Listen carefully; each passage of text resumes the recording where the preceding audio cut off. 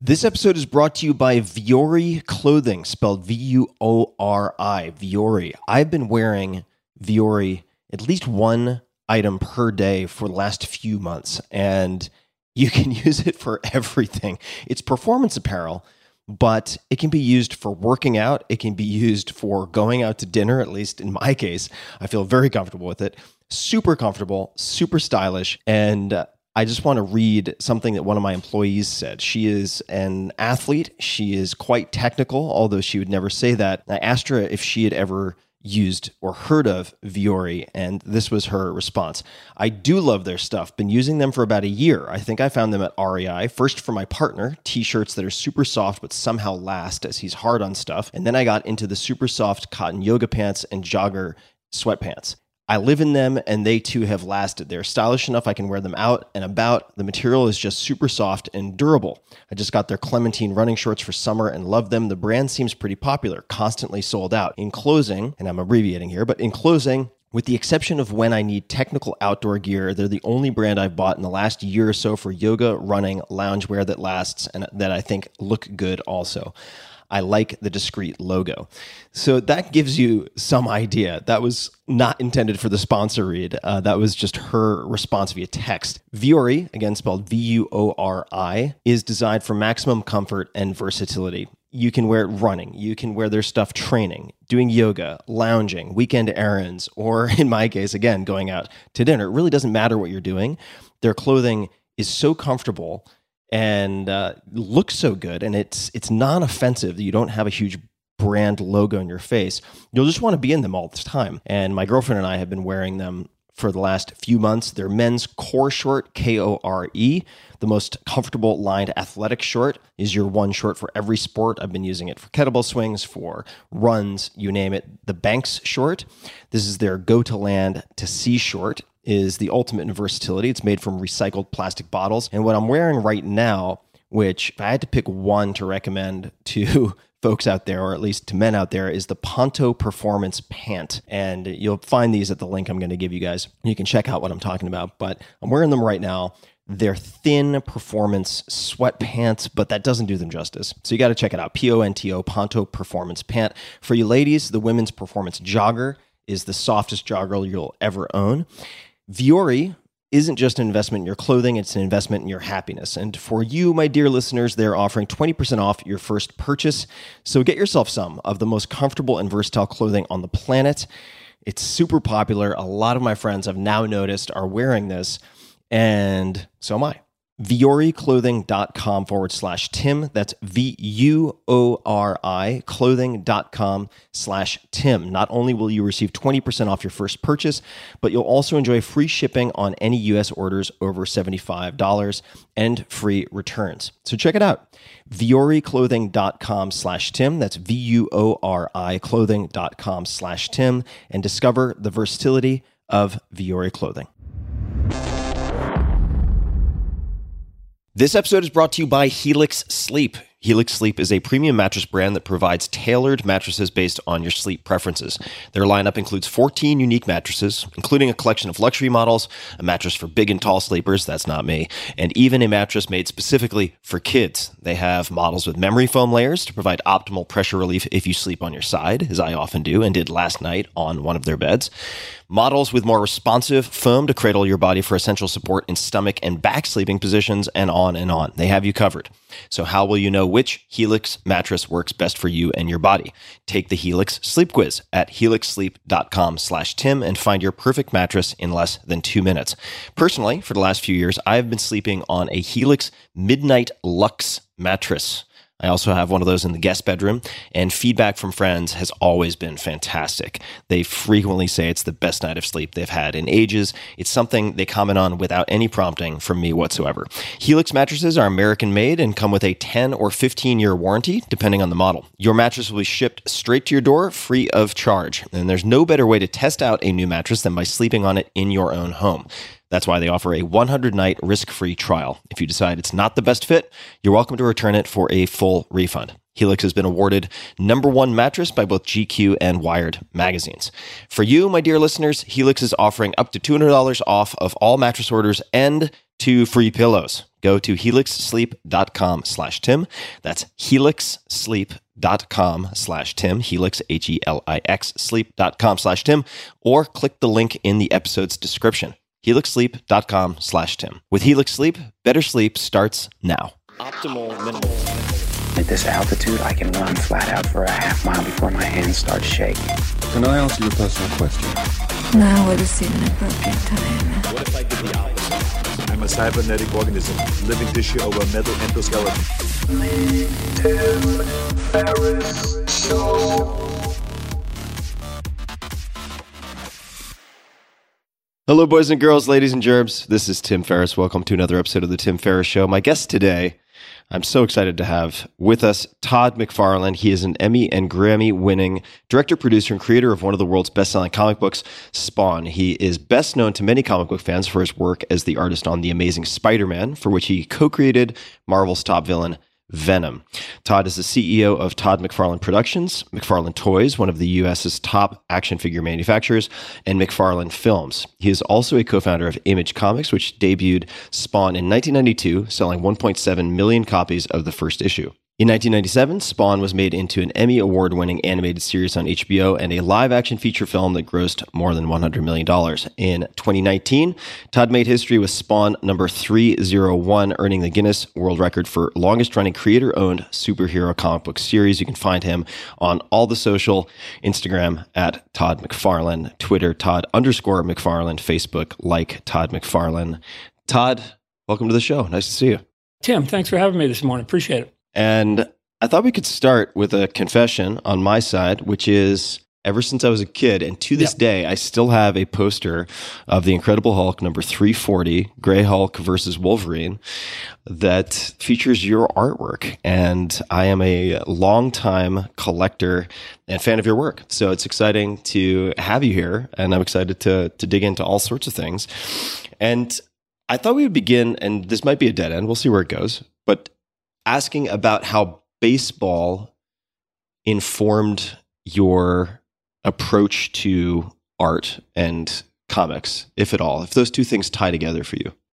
So here's what I would say about that, and I'll give you a little bit of back history. I would say it informed me more on the eventual business side, the competitiveness on the business side.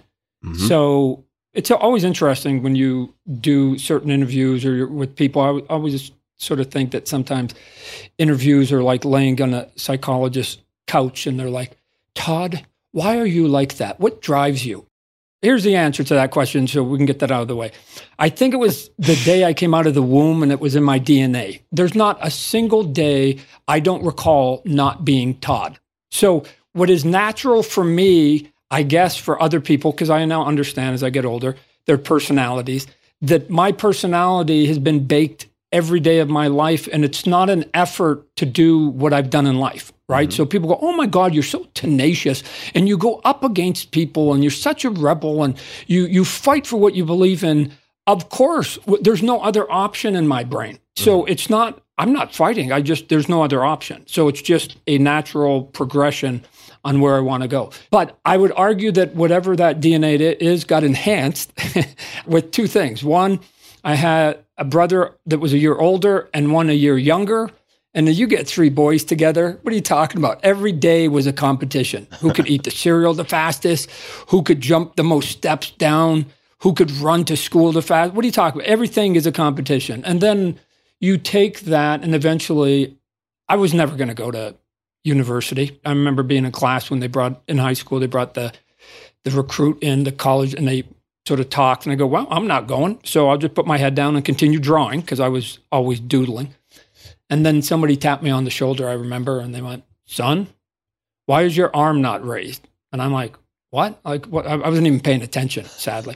And I go, well, what was the question? They go, well, who wants to go to college? And I looked up and every single person in my class had their arm up. Now, that's okay. But I looked at the two sort of druggies that I know, because I'm friends with all of them. And I'm looking at them going, what are you talking about? You're not going to college. You got Fs like across the board. You might even drop out in grade 12. So anyways, I gave them my reason, which is I don't enjoy education. And so let's just convert it to broccoli. And let's say I don't like broccoli. Why would I then go and pay people money to eat more broccoli? Doesn't make much sense, does it?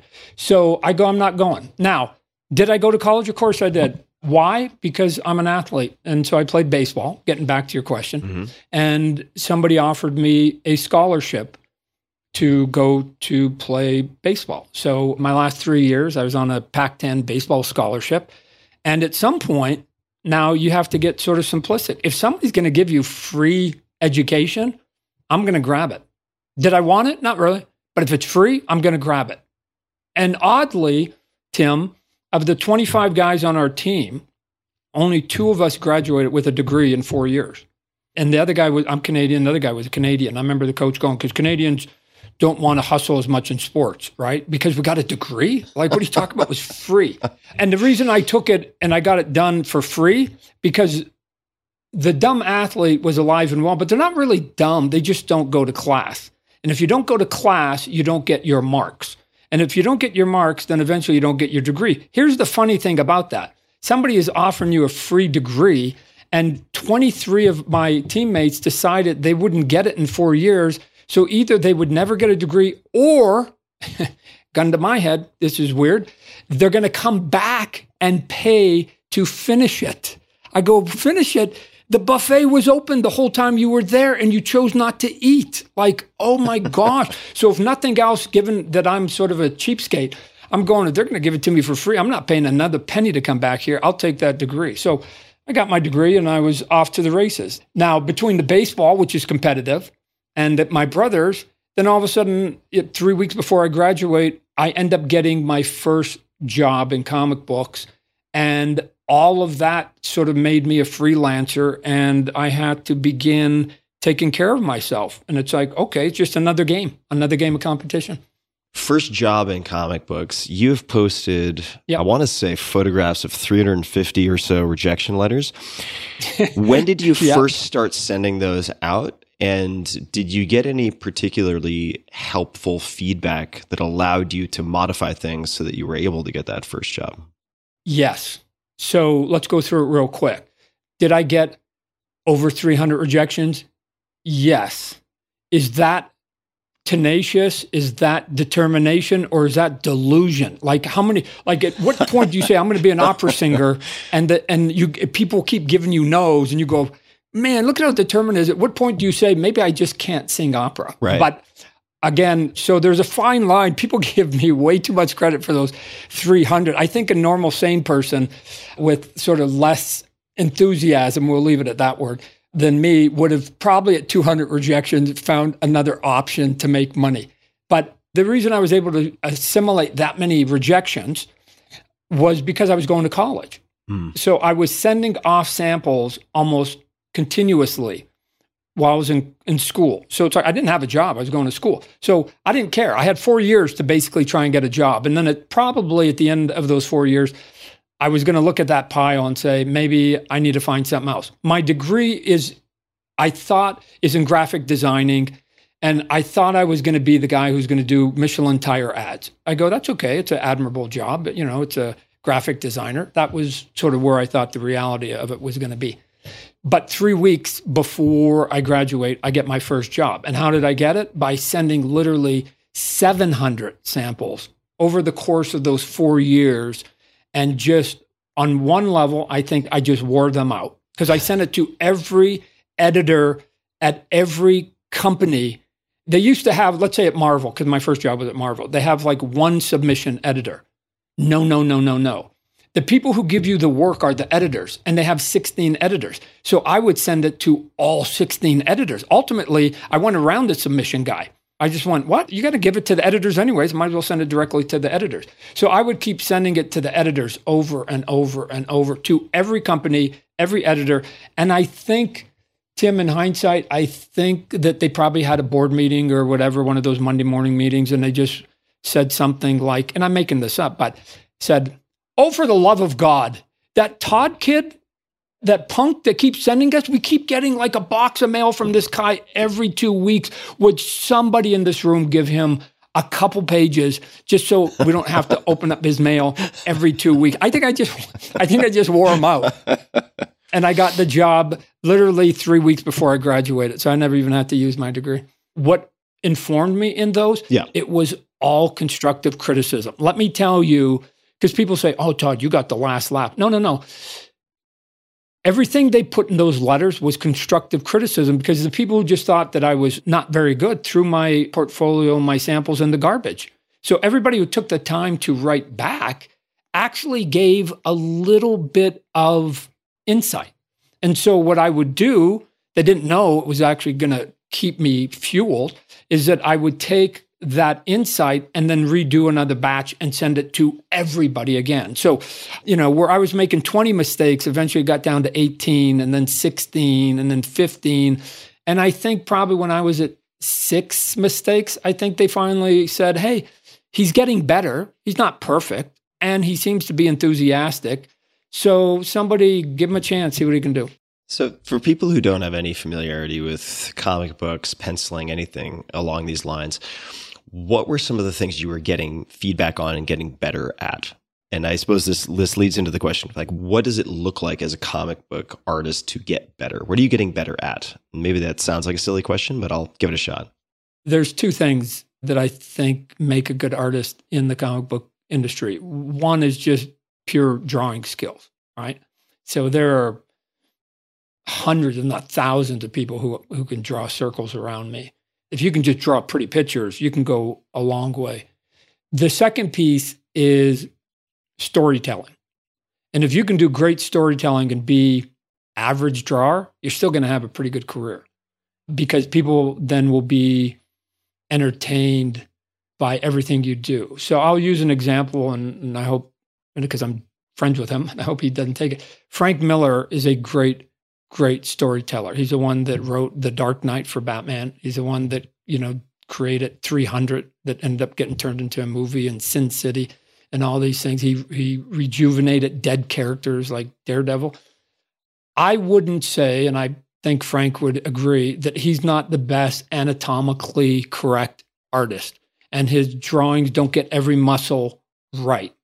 What he does is he tells stories better than anybody else in our industry, period. So he could do it with stickmen and you would still be engaged because of his writing, the way he does it, and what's happening in it. So Frank has been able to take that storytelling, which to me, as I've gotten older, is way more important than whether you've got flashy lines. I came in as a kid who wanted to do flashy lines because people go, oh my God, look at all the detail he's doing.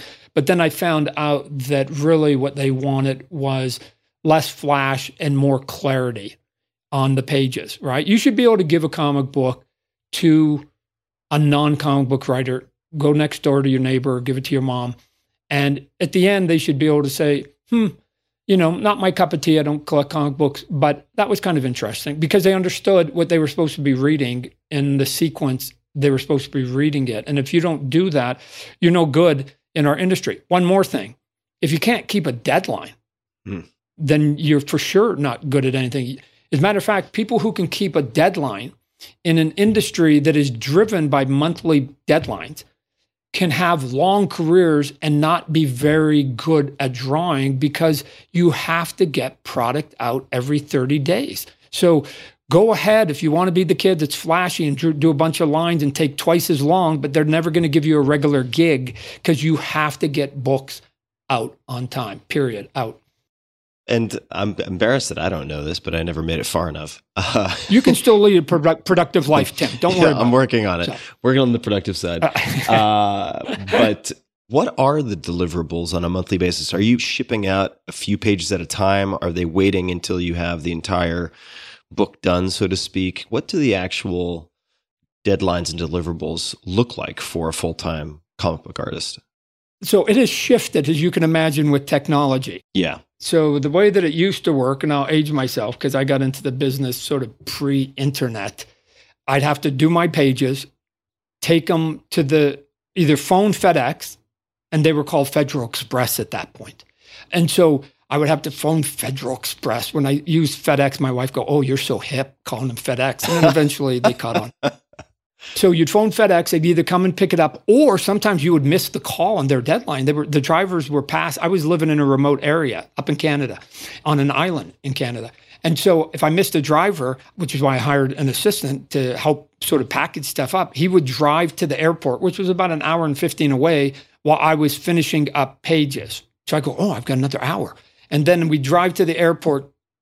Do you know how many times I ran down the tarmac because it was a little sort of prop plane that flew to Vancouver, British Columbia? And I think he was always looking over his shoulder going, Todd will be here in about 2 minutes. And I'd be running down the tarmac and I'd basically throw my package to him and he'd get it done. Today, all of that's taken away because now you can scan your pages and hit literally a download. Boom, it's gone. It doesn't solve anything, Tim. All it means is you just get to push your luck with deadlines later and later. So let's give you an example currently happening. The biggest comic book that's going to come out this year in our industry is a book called Batman Spawn. So that goes to print, because I just talked to the people at DC Comics yesterday. It goes to print on Monday. You and I are talking on Friday. I still have to write. It's a 48-page book. I've only written 8 pages. I've got to finish writing the 40 pages. There's 10 pages that haven't been colored. I literally talked to the person who does the word balloons after I give them the script to say, hey, sorry, dude, we got to both work pretty hard over the weekend. They're going to probably get the last pages at midnight on Sunday. They're going to look at it, make sure no pages are upside down or backwards, and then they're going to hit send, and it's going to go to the printer, and the printer's waiting. Because when you've got a big print run, because like I said, it's going to be the biggest of this year, you can't swap out books and say, we'll just swap out another book. Can you just substitute? Not of that magnitude. They've got lots of printer presses waiting for this one book, and we've got to deliver. So how does it work? By our chinny chin chin, like a lot of other things in the world. You just get it done. So let me back up for a second, because I think I heard you correctly. Now, you have delivered so many deadlines. Even if you've chased down the plane on the tarmac, you know how to train, obviously. Through I've missed the plane a couple of times. You've missed the plane a couple of times.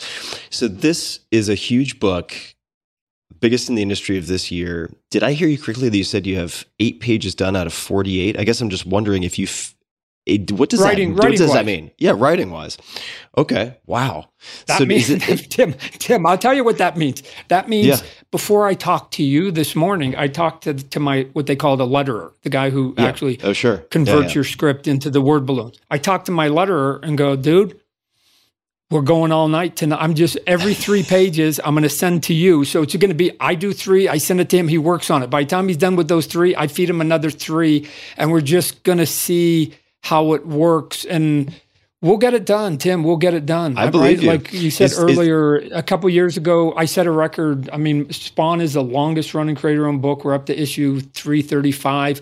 That's over 30 years of doing books, and now I do a monthly book every week. You just get it done. It's like going to the gym. Every workout isn't awesome, but did you get your workout in? Yeah, sure. Wow. By the hair of your chinny chin chin. But nobody knows on the other side. Nobody knows. That's true. Everybody's going to look at that book and go, man, it is, look how professionally done it was. So let's then come back to a word you used, which is important, and that is the longest running creator-owned superhero comic book series, the creator-owned piece. When and how did you decide to start Image Comics? Because I remember as a kid, I wanted to be a penciler for about 10 years. So I was really tracking all of this. And then I was an illustrator in high school and then part of college. I actually I was the graphics editor at a magazine where Jim Lee had been the previous graphics editor. So I had Jim Lee's the head of DC Comics, for those that don't know. And he had these sketches in the desk that he'd done after getting hammered in college. And I thought these were just treasures at the time. So this is a lot of fun for me to explore. And I remember Image being a very big deal. So for people who have no context, can you explain why and when Image was founded? Because I think that's a big piece of this story. Look, I assume that the majority of people listening don't collect comic books and whatever, so we'll keep it simple. Everybody knows Marvel and DC. Everybody, right? If you ask the next natural question, who's number 3? That has been Image comic books for 30 years. We were celebrating our 30th anniversary, so was the Spawn character because it came out that first year. And we've been number 3 for 30 consecutive years. As a matter of fact, those first couple months we came out, we actually passed DC Comic Books. We were number 2 for a few months. So when people sort of get past, the Marvel and DC, and even in the industry of Hollywood and or people that are looking for ancillary products, which you have to, because people don't know, Marvel's owned by Disney. They don't share that too much. And DC Comic Books is, for a long, long time, has been owned by Time Warner, now Warner Brothers, Discovery, AT&T, but let's call it Warner Brothers. So one's owned by Disney, one's owned by Warner Brothers. Okay, so you're Sony, you're Universal, you're Paramount Studios, you're Netflix, you're Apple, you're Paramount Plus. What are you talking about? Where are you getting product? Not getting it from Marvel. Why? They're not sharing. And you're not getting it from DC because they're not sharing. So you literally have to go and redact all of those books, and you're left with everybody else, and that puts our books in really good position. Now, let's go back, because that doesn't answer your question. How did we get to Image Comic Books? For me personally, when I was trying to break into comic books, like I said, in all those years leading up to breaking in, I was reading everything I could get my hands on about our industry. And what I found was I was coming across a common theme. And the common theme was that everybody, no matter how big your standing had been in our industry, eventually got pushed out against their will. And in some cases, got the short end of creative and financial sticks. These are artists? These are artists, writers, whatever. These stories had been written over and over and over again. And so I remember one in particular reading about, there was a gentleman, his name was Jack Kirby, and his nickname was Jack the King Kirby, right? To put it in perspective to people who are laymen listening, that they called him the King for a reason, because he was.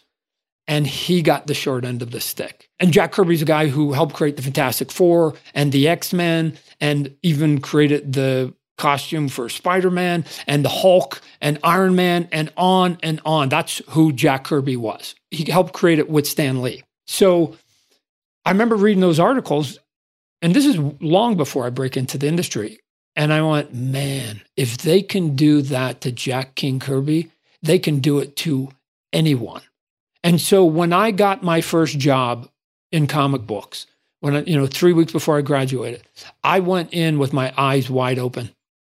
And so I knew what the game was.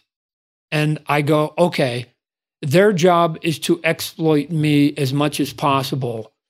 Can I do the same in reverse at the same time? The win is they're getting something of value out of you. You're getting something out of them. And the value that I was getting out of them was twofold. One, I had all these dozens of characters in my portfolio, including Spawn, and I never, ever had 1 second of temptation to ever pull any of those out and offer them to Marvel or DC when I was working with them. Did I create new characters when I got the plots from the writers? Of course I did. I was a professional. So I helped co-create, and I'm the visual creator of Venom. So Venom's my guy. Why? Because we came up with a story, and that was what it was. Okay, fine.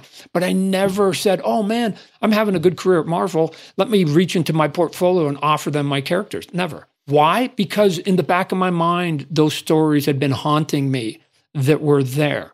And at some point, Tim, I was selling more comic books than any human being Marvel was employing. Period. To the point that I had set a record on one of the books. I helped take over artistically Amazing Spider-Man. It was sitting at like number 22 in the sales chart.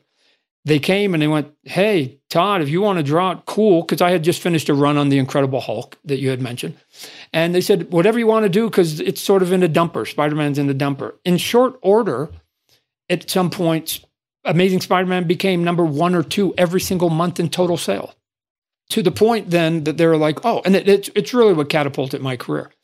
And just so you know, all the things that I was doing artistically to help move it from number 22 to number 1, I was getting pushback from the corporate entity up above and the executives up above and the editor-in-chief up above that you can't do what you're doing, Todd. You're messing with the icon. That's not how we do it. Let me tell you, ladies and gentlemen, as an old man now, the single greatest danger you are going to meet in your life is status quo. It is the thing that they are going to fight and battle you against more than any other thing in the world. And what's staggering about what I just said, which is a truism, is that there's only 200%ers in the world that I can give you. One, we're all going to die. Hate to break it to you. It's just a matter of time. The second is everything is going to eventually change.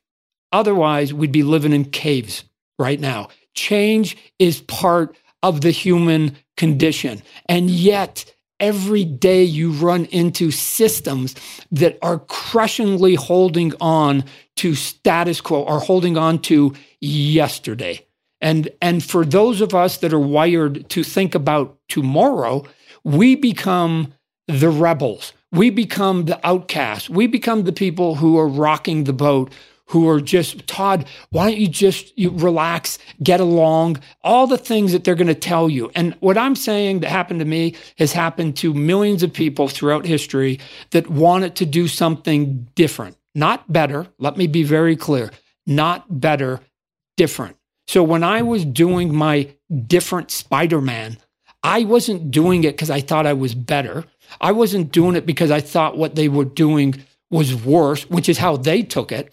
I was doing it because I'm a young kid with a career, and I need to figure out how to stand out in a sea of people that are doing the exact same job as me. And there's only one way. I've got to be a little bit different. So I started doing some funky, fun little stuff on Spider-Man. And guess what? The fans liked it. And more importantly, it was enjoyable for me to draw, because drawing is a lonely occupation, like a novelist, where you sit in a room for 12 hours a day with you and your thoughts. That's your day. And if you can't entertain yourself, it's a long day. So I was coming up with crazy little silly things I was putting in the book. They were having a heart attack. I was getting called on the carpet. As the sales are going up, I finally quit Spider-Man. They go, no, because you're selling so many books, we'll give you a new Spider-Man book. They were going to do a fourth Spider-Man book anyway, so they could have one every week of the month. So they gave it to me. I've never written before. I'm going, you're going to give it to me? I've never written before, but I got to write, which is why I quit. I want to write. And that's because I don't want to draw other people's stories. I want to tell my story. And they said, yeah. And that book set a record. It's in the Guinness Book of World Records for the most sales by a single creator.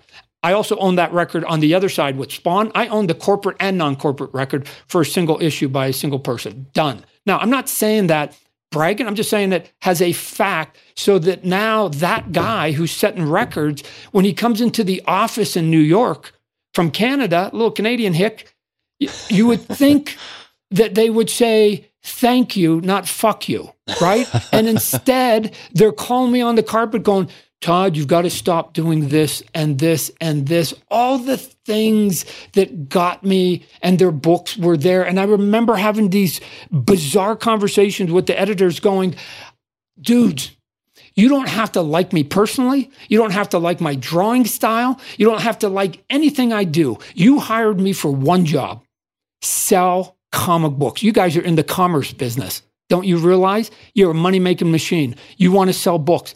I do that better than anybody that you employ. Why are we continuing to have these conversations? And they wore me out, Tim. They wore me out. Just a quick thanks to one of our sponsors, and we'll be right back to the show. This episode is brought to you by Masterclass. I am a huge fan of Masterclass. I have taken many master classes. With Masterclass, you can learn from the world's best minds anytime, anywhere, and at your own pace. Personally, I just learned a ton about fiction writing, creating characters, where ideas come from, journaling, how to deal with rejection. It goes on with celebrated author Amy Tan. It was amazing. And so many of these classes are amazing. With more than 180 classes from a range of world-class instructors, that thing you've always wanted to do is actually a lot closer than you think. The roster of teachers they have is simply incredible. I mean, it's really impressive what they've done. Neil Gaiman teaches storytelling, Aaron Sorkin on screenwriting, Margaret Atwood on creative writing, Richard Branson, Steve Martin, Gordon Ramsay, Esther Perel, Bob Iger, Malcolm Gladwell. Legend upon legend, the list just goes on, and it's just like the walk of fame here. And these people are also very good teachers.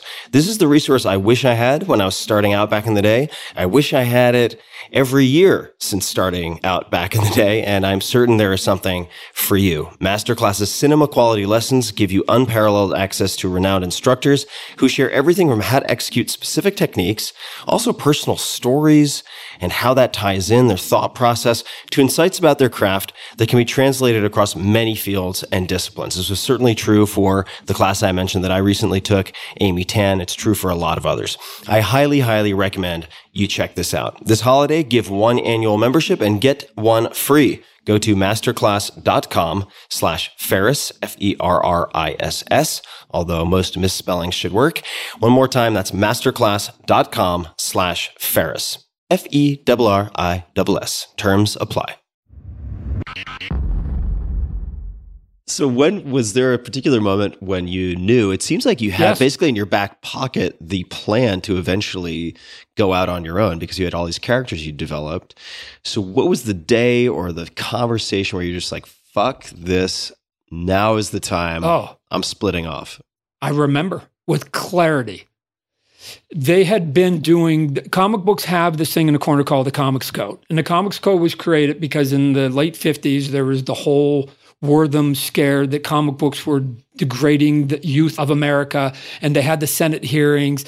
And it actually, in a weird way, ended up leading to the sort of the advent of Marvel Comics, because Marvel was a company called Timely Comics, but then they went, we don't want to get caught up in this whole Senate hearing. Let's sort of whitewash, if you will, our presentation. And they changed their name to Marvel, and their first book out, Fantastic Four. And then after that, here comes Spider-Man, Iron Man, Hulk, and all the other things that we all know, right? So you can argue that thanks to some Looney Tune in the Senate in the late 50s, Marvel exists, right? Maybe minus him, there is no Marvel. So we shouldn't be giving all the credit to Stan Lee. We should be giving it to McCarthy. And Dr. Wortham, who was the one who wrote the book, The Seduction of the Innocents, right? So look it up. Anyways, I'm doing the books. Because of that Comics Code, every now and then they would get you to fix a panel. Todd, you can't do that. Why? Because the Comics Code. Okay. Now, I used to ask them, could somebody actually send me the Comics Code? So instead of having to guess what's in the Comics Code, and then you guys tell me I got to redraw something because I have deadlines and I don't like to redraw and redo anything. And so it's like burning your pasta. Then you go, man, I got to cook it and boil the water again. You get aggravated the second time around. So at some point, they kept doing that, and then the day came. And then it was the proverbial straw that broke the camel's back, because I'd been doing it for years. And they sat there, and it was this issue, and it was the sideways issue, my last issue at Marvel. It was a sideways issue of the Spider-Man book, the one I was writing myself, except for we were doing a crossover with some of the mutant X-Men, and in this case, X-Factor characters. The ones that were sort of Deadpool and Cable came from, those characters. And there was a bad guy, and his name was a Juggernaut. And the Juggernaut was like, you couldn't beat the Juggernaut, right? He's a big, giant dude. And he had armor, and you couldn't do it. So my thing was, well, he's got eye slits. He's got to look out those eye slits. And so the way that I was going to get to him was I had one of the mutants take their sword and put it in the eye. And jam it in the eye, because then it would be like, oh my gosh, right? You'd catch him off guard. And then if you team tackle him, you're going to win the day. So I drew that. I still have that page today, Tim, because it's the page that broke the camel's back, right? I have the unedited version, even better. I don't even have the edited version. I have the unedited version. And so they phoned me up and they said, Todd, you got to redraw it. And I went, what? What? I got to redraw what? You can't stab somebody in the eye with a knife. And I go, what are you talking about? What? Like the Comics Code. I go, well, of course you can. Because just not long ago, there was this great cover. Not only was it was on the cover of Daredevil, Frank Miller. And he's got Bullseye on the cover and he's stabbing Elektra, a character, on the cover. And so I go, of course you can stab people.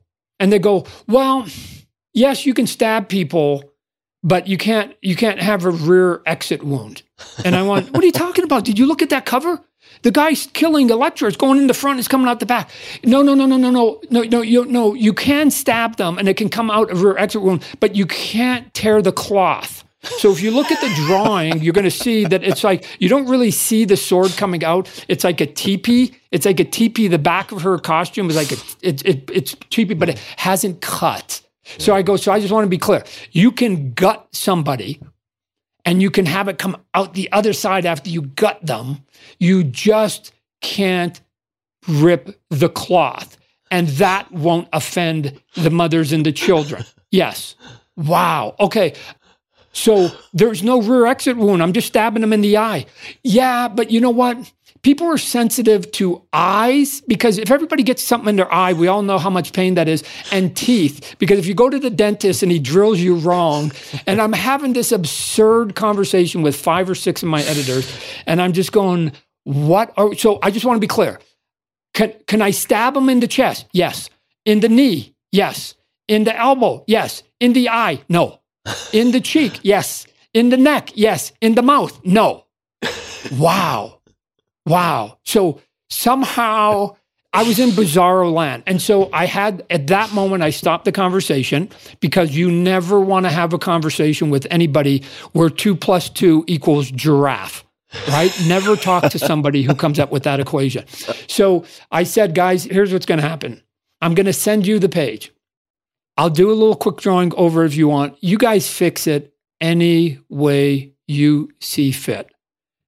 By the way, I'm handing in my resignation. I am done.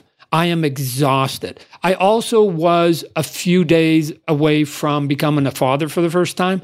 And I just went, you know what? It's time to catch my breath. I don't know what being a dad's about. These guys have worn me out, and all I do is sell books for them. And I just called uncle, and that was it. That was the day I walked away. Now, did I have a plan B? Of course I didn't, Tim. Of course I did. The plan B was I had Spawn as a character, and I just went, I guess I'll just have to self-publish, right? Not ideal, but okay, here we go. The upside of it was that I was talking to a couple other people. Let me also say, before me quitting, I also was going around trying to create a union. I was like the normal Ray. I would go, come on, man, power to the people, right? If we stop drawing, put pencils down, they got nothing to print. We show them our power. It was frustrating for me when I tried it for a few months that the most scared people that will say, yeah, let's join together, are those that don't have a job. It was weird to me. I'd be talking to dozens of people that I knew that wanted to be in the business, that were in the business, but weren't getting steady work, that needed a better life. And I go, come on, let's just go. Let's just create like an enclave of people. And again, and deal with the whole is better than the parts. And they would say, no, Todd, I can't, because what if they blackball me? And I'm like, blackball you? What are you talking about? You're not getting any work from them right now. Yeah, but what if they blackball me? I'll go, so here's what I'll do for you. Right now, you have no job, no car, no girlfriend, no house, no money.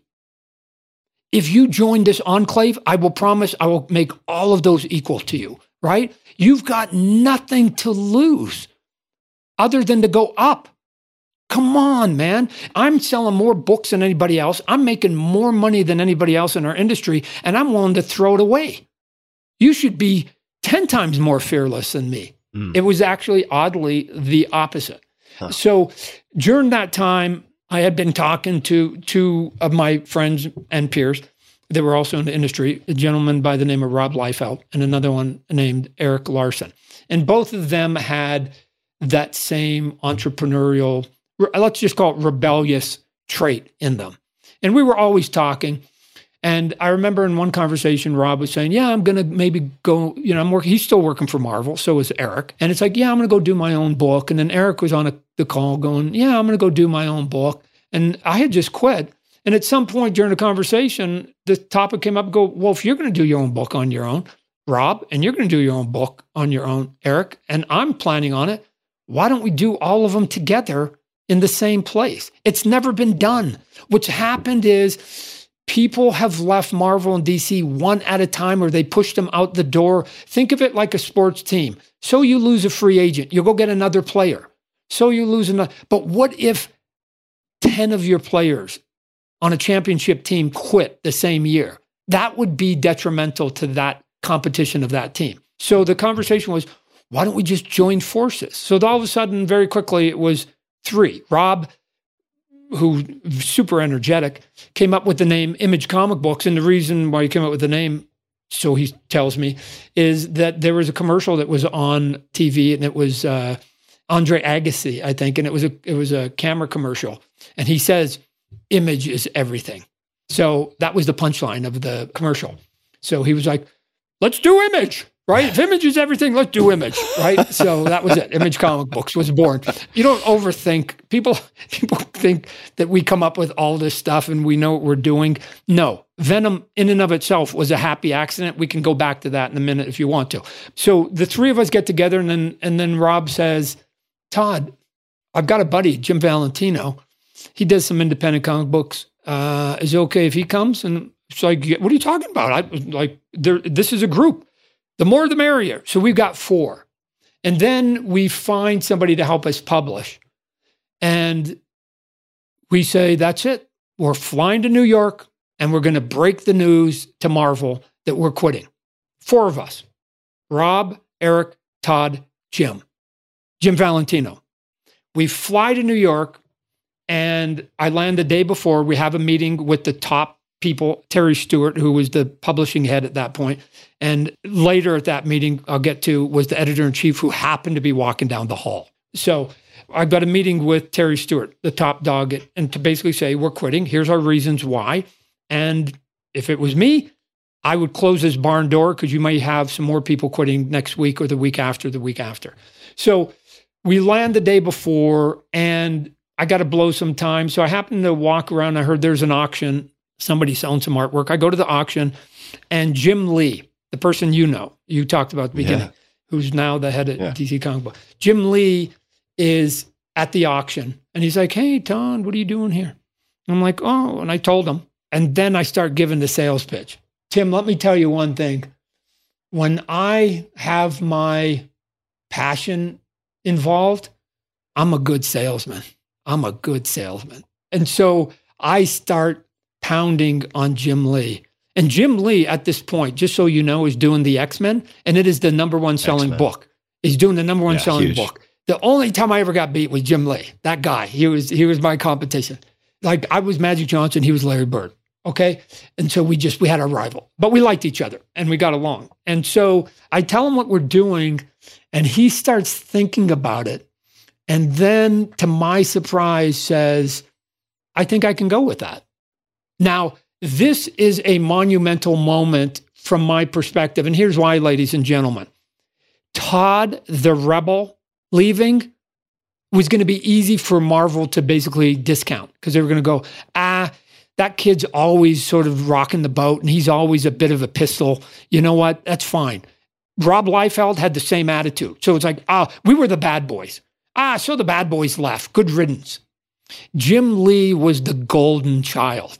He was the chef's kiss. He was the guy. He was perfect. If they could clone employees and artists, Jim Lee was the mold. And so when Jim said he would go, that was a thunderclap in my head to go, oh my God, if the choir boy can go, then that means all bets are off. And they are going to have to sit up and pay attention, because not only are you losing the bad boys, you are losing the model citizens. And so Jim then says, oh, by the way, I got a pal, Wills Portacio. Is it okay if I phone him? And because he's looking for work, I think he'll join too. Shoot. He was doing another X-Men book. I'm going, what? We're going to get 2 X-Men? The X-Men books are the number 1 selling book at that point. Bring them on. So we got 6, and I'm walking now back to my hotel with the biggest grin on my face, because I go, they don't even know what's about to come. And as I'm walking into my hotel, I see another sort of peer, a guy by the name of Mark Silvestri. Now, Mark Silvestri, to me at that time, was the best artist, like just in terms of skill, Mark Silvestri. Don't believe a thing that my son is saying. Yeah, that's my dad. I'm taking care of here. So, yeah. Okay. No problem. Yeah. So Mark Silvestri's there, and it's about 11 o'clock at night. And I go, hey, Mark, what are you doing? He goes, oh, I'm going to bed. You got 5 minutes for me? Right. And so I sit down and like Mussolini from the balcony, I give him the speech, right? And I give it to him, and he's like, oh my God. He goes, Todd, that sounds good. And Jim Lee's on board? Yeah, he just signed on. Let me think about it. I go, Mark, here's the gig. We've got a meeting at 8 o'clock tomorrow morning. I need to know if you're in or not by 8 o'clock in the morning. He goes, so I've got to go to bed. I've got to think about it, whether I'm going to change my entire career. And I've got 9 hours, of which 8 of them I'm going to sleep. Yeah, that's it. Now, I don't know what he did or how well he slept that night, but in the morning at 7:30, the phone rings and he goes, hey, Todd, Mark, I'm in. 7. We went to New York. I flew to New York with Rob with four of us. And by the time we walk into that office, we've got 7. Oh, by the way, Mark Silvestri was doing the Wolverine comic book. We had literally the dream team. To put in perspective for people listening, again, that don't know, there's probably every year about, that year was probably about 6,000-7,000 comic books come out. But from all companies, right? Because again, Spider-Man comes out once a month, so it's 12. And then you've got 3 Spider-Man books, that's 36. And then Iron Man's another 12 and 12. And you add it all up, literally thousands of comic books come out. The people who gathered together to create Image, we had accomplished 44 of the top 50 sales that year. Just to put in perspective who we were, 44 of the top 50 sales of 6,000. We were literally the comic book equivalent of the dream team, the basketball team that was happening in basketball at that time. So I knew this was going to reverberate somewhere. And again, the stock went down at Marvel the next day. Take a look at it because CNN reported on it. And we went into the meeting and essentially it went like this. And here would be a fun interview, is to get Terry Stewart's perspective of it, because not only has he literally lied about it, he will tell you otherwise, but not only has he lied about it, but then 30 years later, I met up with him and my wife went and talked to him and he still is spewing the lie. And I get it. He's corporate. What's he going to do? He doesn't want to say that it was on his watch that all these people left, but here's his lie. And it is. I got witnesses because there's more than one of us in that room. He's saying we came in and we asked for the copyrights of our characters. What are you talking about? None of us is that crazy. We understood the dynamics of the business. We would like, yes, give me Spider-Man and give him the X-Men. What are you talking about? He's saying he had to let us go because that was our demand. No. The way that it went down was simply like this. We are leaving. There's nothing you can give us that's going to keep us. And, oh, by the way, here's some of our reasons. If it was us, you may want to do something about those reasons because next week you may have another 7 quitting. I don't understand why you want to keep having people quitting, but you know what? Do what you got to do. It's your company, whatever. Now, during that conversation, the editor-in-chief had coincidentally happened to be up on the upper floors. Don't know why, and just came in and whatever. He was a good man, Tom DeFalco, the one that used to tell me, can't do that, Todd. You can't do that, Todd, on Spider-Man. Anyway, at the end of this conversation, because Rob Liefeld, who was in there, and my wife was there, and Jim Lee was there, Rob left because he had to go pick up his girlfriend. So that was classic Rob. Like, oh, you guys just finished this world-changing conversation. I go get my wife and got to grab a burger. So, and this is why I like Rob so much, because he's by the cuff, and it's what makes him special to me. Anyways, we get in the elevator at the end of this conversation, and I will never forget the words as the elevator doors are closing, just like in a movie. The doors are closing, and you can see the editor-in-chief looking at us, and he says, hey, if it doesn't work, you're welcome back. And the door's shut. And I remember turning to Jim Lee. Now, just to give a little background on Jim Lee went to college to become a doctor. I think his dad's a doctor. This is a smart, intelligent human being. And for me, my dad, who you just heard, was in the printing business for 40, 50 years. The one thing that I knew, it's printing. And if not, I knew lots of people who did. So the doors closed and I looked at Jim and I go, oh my God, they think we're dumb. And I'm not that we're smart, Tim, but you know what printing comic books is? Ink on paper. That's it, ladies and gentlemen. Ink on paper. Done. Maybe there's a couple details beyond that, but that's it. Every time you pick up a pen and you write on a piece of paper, it's sort of kind of like doing comic books. It's just if you keep going and draw it in the shape of Spider-Man or the Hulk, you got a comic book. It's not rocket science. And so I was like, oh my God, they don't think we can print? Oh my God. So that was it. And from there, the collective whole of the 7 of us left. Here's sort of the silly, funny part of the rest of that day. Historically, what was happening, Tim, is that if you quit Marvel, you only had one choice. You went literally across the street to DC Comics. Or if you quit DC Comics, you quit and you walked across the street to Marvel. That's all you did. You literally ping-ponged your whole career back and forth, back and forth. Whenever you got mad, you just went to the other date that was across the street. So we went across the street to DC Comic Books. And DC sees, I had started, I had done about a year and a half there. Rob Liefeld had done a year there. But Jim Lee and I walk in there. Jim Lee has never stepped foot in DC Comic Books. And he's the golden child at Marvel. And they just go, there's only one reason he's in the office. Somebody got mad and we're getting the golden child and we're getting Todd. We'll take the bad boy too, because he's like, these are the number 1 and number 2 selling guys in the industry. Woo! We hit the mother load. Oh my God. And quickly they assemble 15, 16 people in this room and they pour the coffee and they get us the refreshments and they just go, oh my goodness, we are sitting here. And we sit down and then they hear the fateful words. I go, hey guys, just so you know, we're not here to work for you. Just a couple things. We just quit Marvel. Their eyes light up, but we are not here to work for you either. You could just see the lead balloon. And they were like, pardon? And it's like, no, we're not here to work for you. So and you can just see so we're just clear here. So you came here with Jim Lee and walked into our offices and are now dangling and teasing us and saying it's for nothing. That's exactly what we're saying. Wow. Why would you guys do that? And I go, well, because, we got some other plans. And then they start giving their sales pitch. Well, here's why you should work for us. Don't do that. DC is your place to be. DC. And they go, and by the way, we just did a new contract that's for the betterment of the creative community.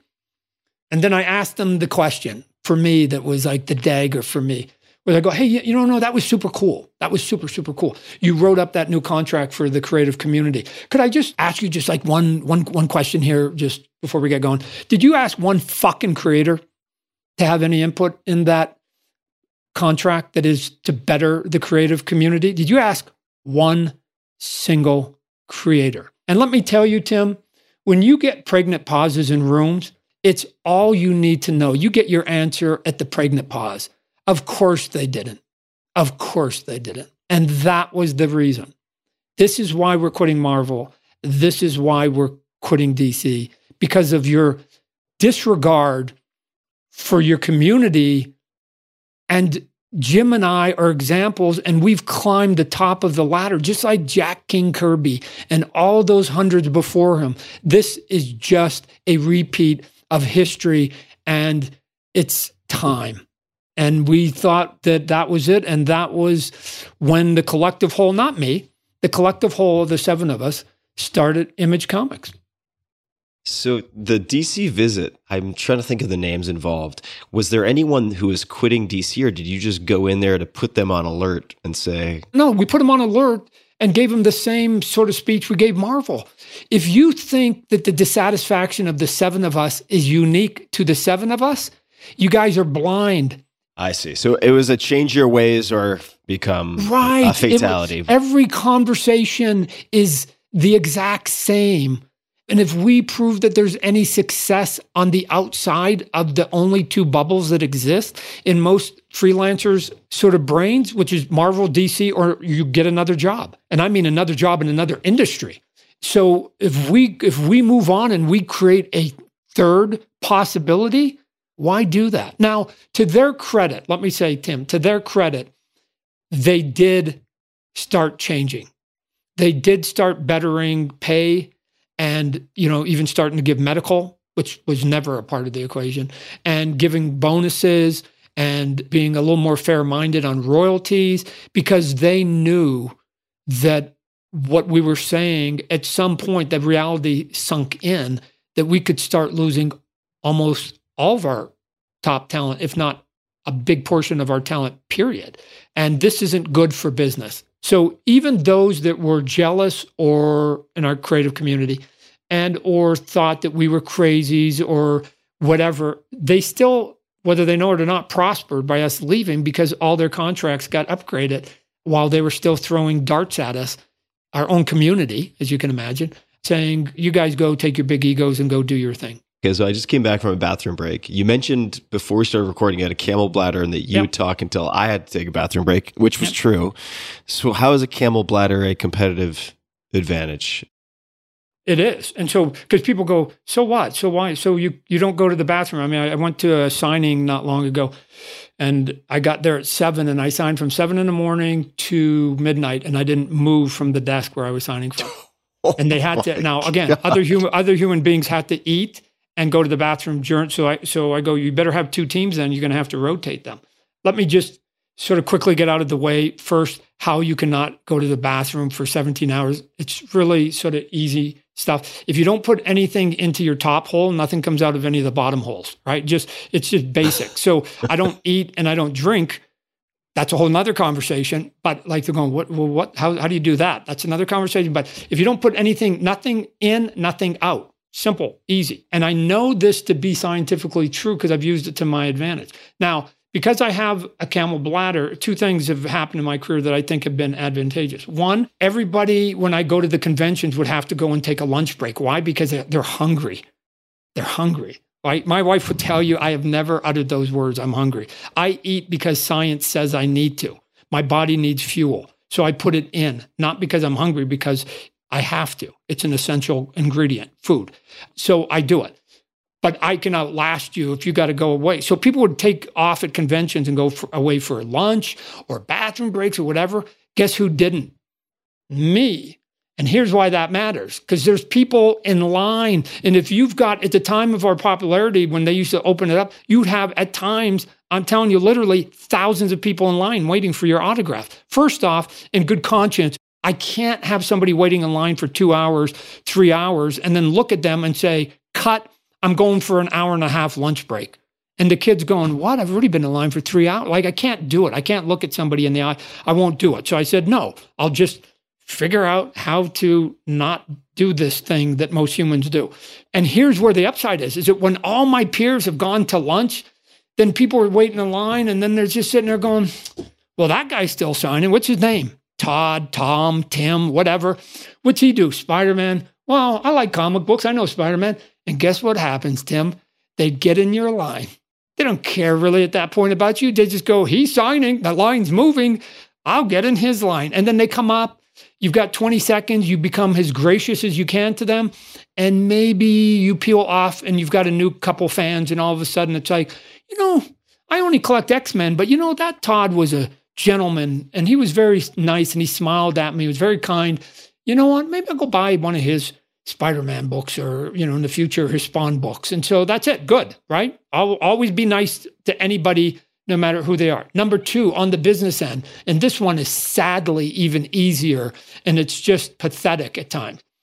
I live in Phoenix, Arizona, and Phoenix, Arizona can be 110 degrees. Let me tell you, I'm like a cockroach. I don't care what the weather is. I'll survive. Don't worry about me. I'm good. But here's what I know about other people. They have comfort zones. And so whenever I was in some big legal dispute or contract dispute, I would say, especially the people in LA, I go, you fly them to me. You fly them to me. Now, this is just the art of war. So my desk is facing a big, giant glass window. right? And I know when the sun comes down that window. Now, usually when I'm in my room, I bring down the drapes and I put up the AC and I'm comfortable. But when the enemy's coming, i.e. the people I've got to negotiate with come, I make sure that the blinds are up and that I turn the air conditioning so that it's actually stuffy in that room. Because why? I can endure it. I've done it plenty of times. And then they always come dressed in a three-piece suit. Wrong move, guys, wrong move. And then they come in and they come into the room and I close the door and I know it's going to get stuffy. And then I put a giant pitcher of water in front of them. And then I utter the words, guys, this has been going on far, far too long. Here's the deal. We're not leaving this room until we settle every single outstanding point. And during those conversations, they either pour their own water on a constant basis because they've got their three-piece wool suit on. I've got my T-shirt and I'm in my Nike shorts. And I can just see them getting hotter and hotter and hotter. And they keep having to get more and more water. And at some point, nature calls.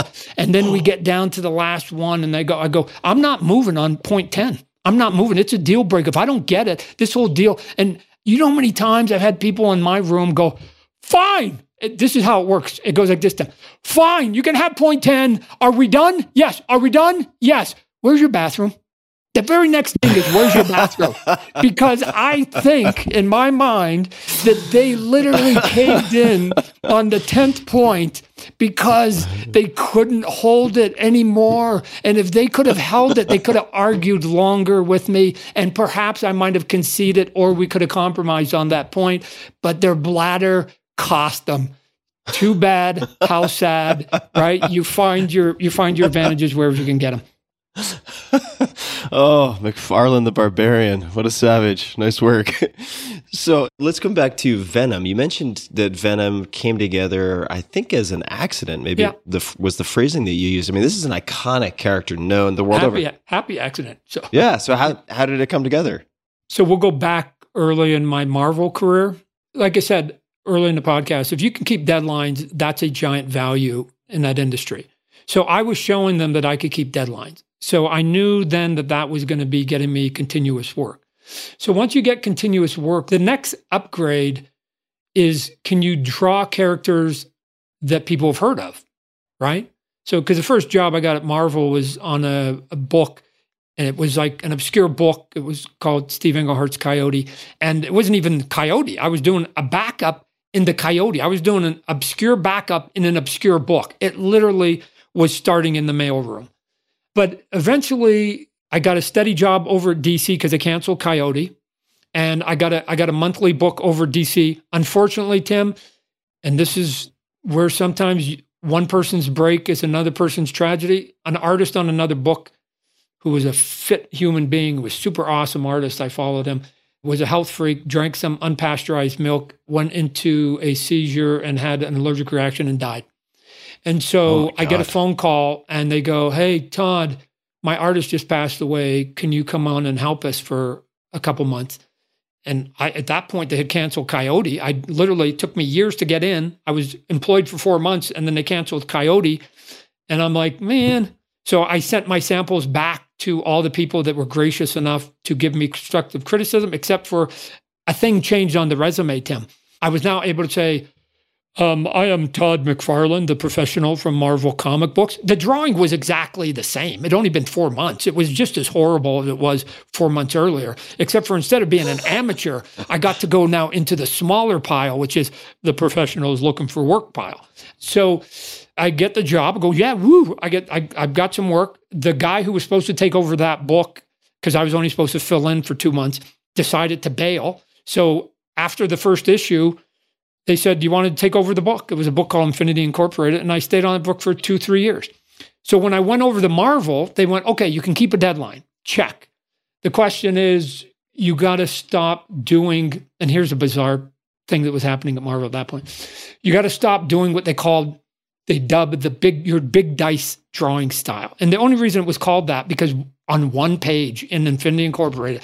I drew this page layout, and it was these big giant dice, and then I did panels inside, drawings inside the big dice, and somebody, I guess, in editorial saw that page. And so it was like, oh, he's the big giant dice guy. And so the reason I was doing giant dice and doing all these crazy flamboyant layouts in Infinity Incorporated, because, Tim, my drawing was mediocre.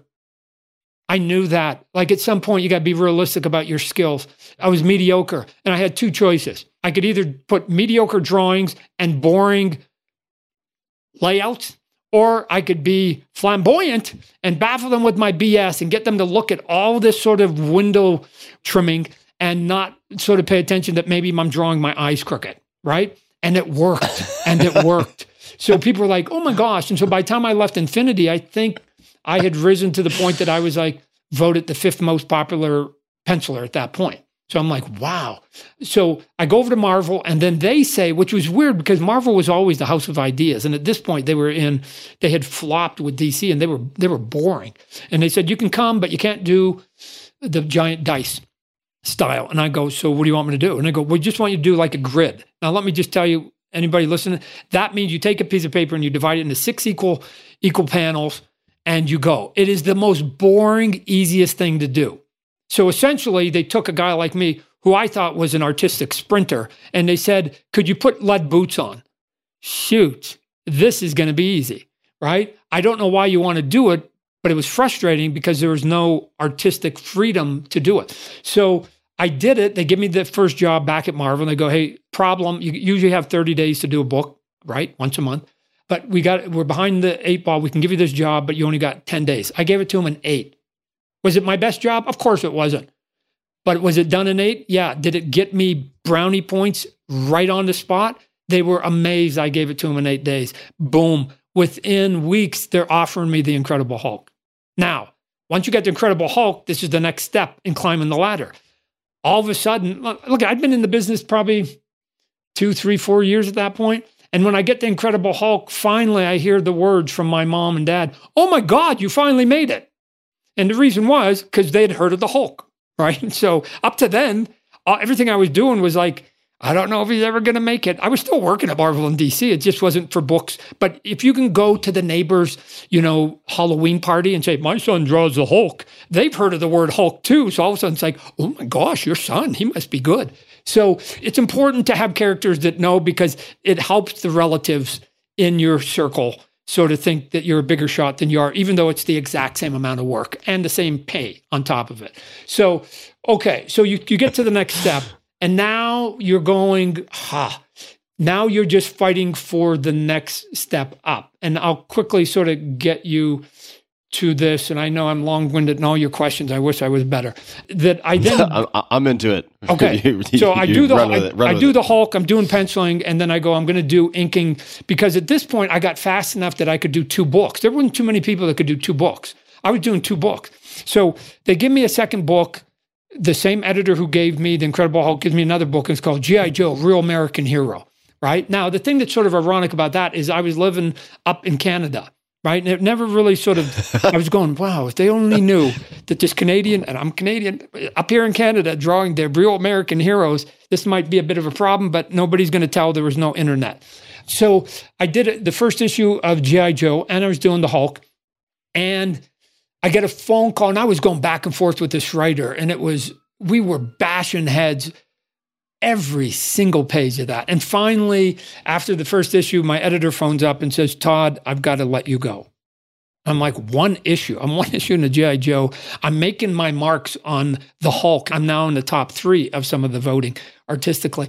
And I go, what? You're going to fire me? But let me just tell you, it was a relief, because it was such a pain for that 1 month, and that my view of comic books and the writer's view of comic books were so diametrically opposed. Where did you guys clash on that? What kind of decisions, or what type of stuff? He probably sees it a little bit differently, but I'll just show you, give him my point of view. I assumed the people that were reading the comic books had eyes and brains. He assumed, from my perspective, they didn't, because he said it.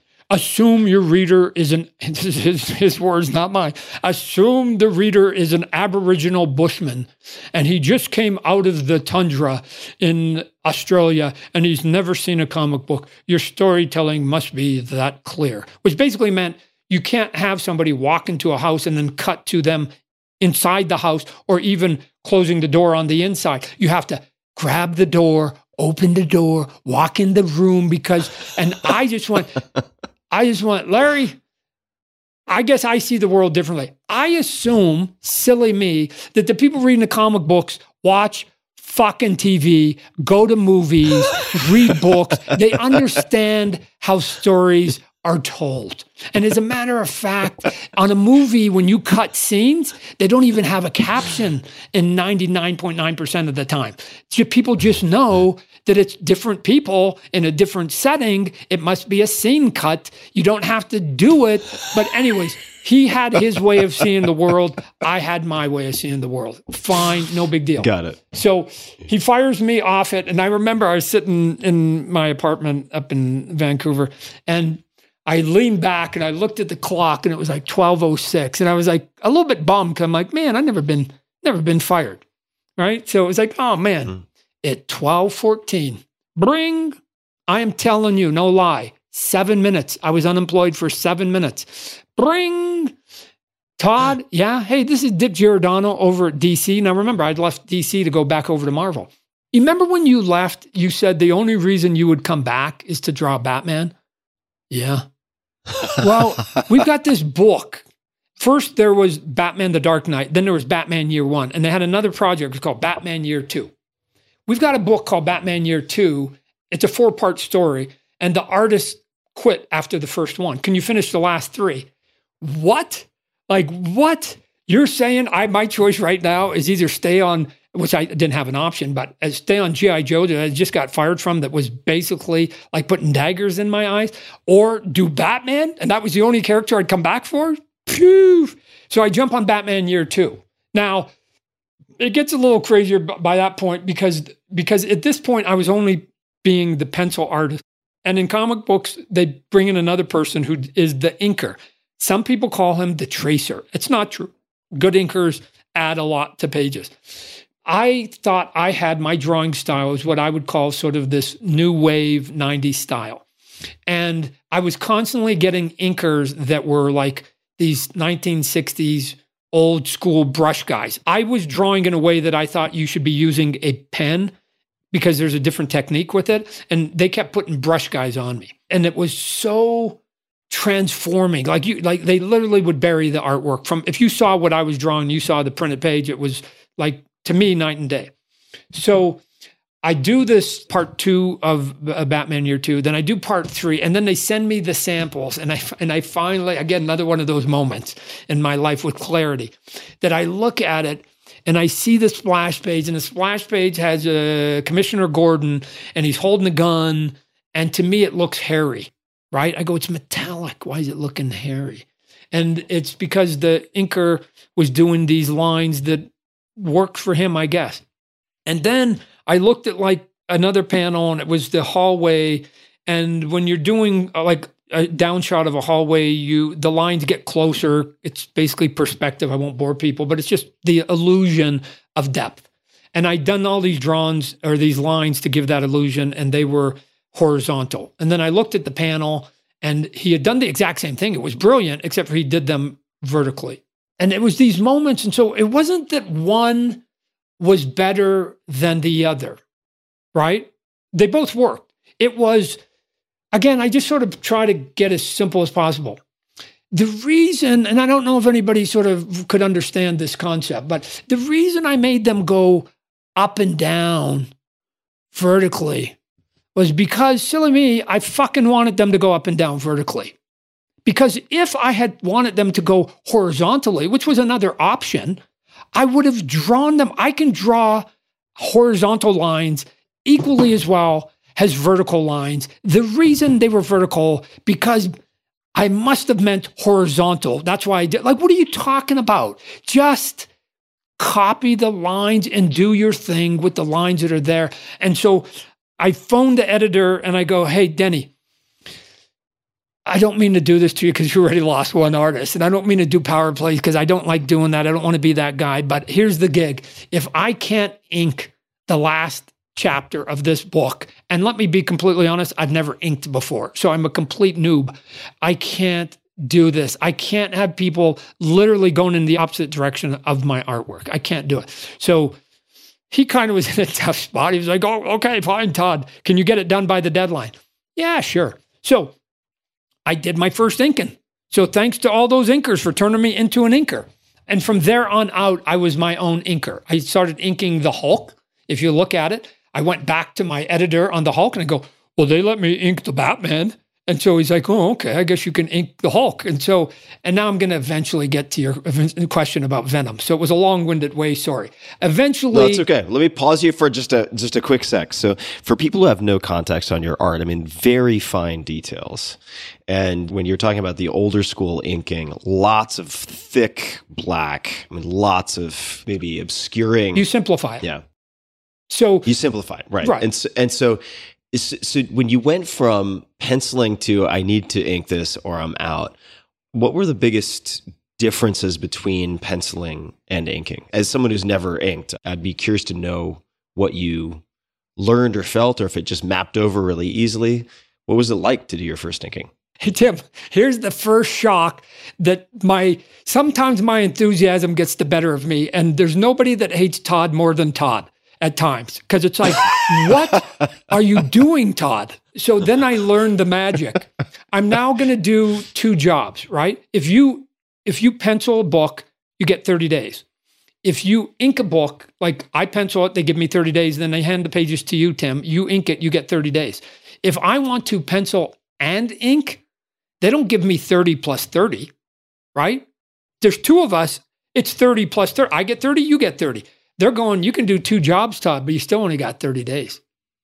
Essentially, you're doing twice the work and you have to do it twice as fast because the book still comes out. And so, lesson learned, if you're going to pick up more work, you might want to ask, how much extra time do you have? And when the answer is 0, you might want to rethink your ask. Because eventually I got to the point going, I'm going to write my own stories too, right? And that extra time also is 0. But that comes a little bit later in the career. So The first shock is I've now got to go faster.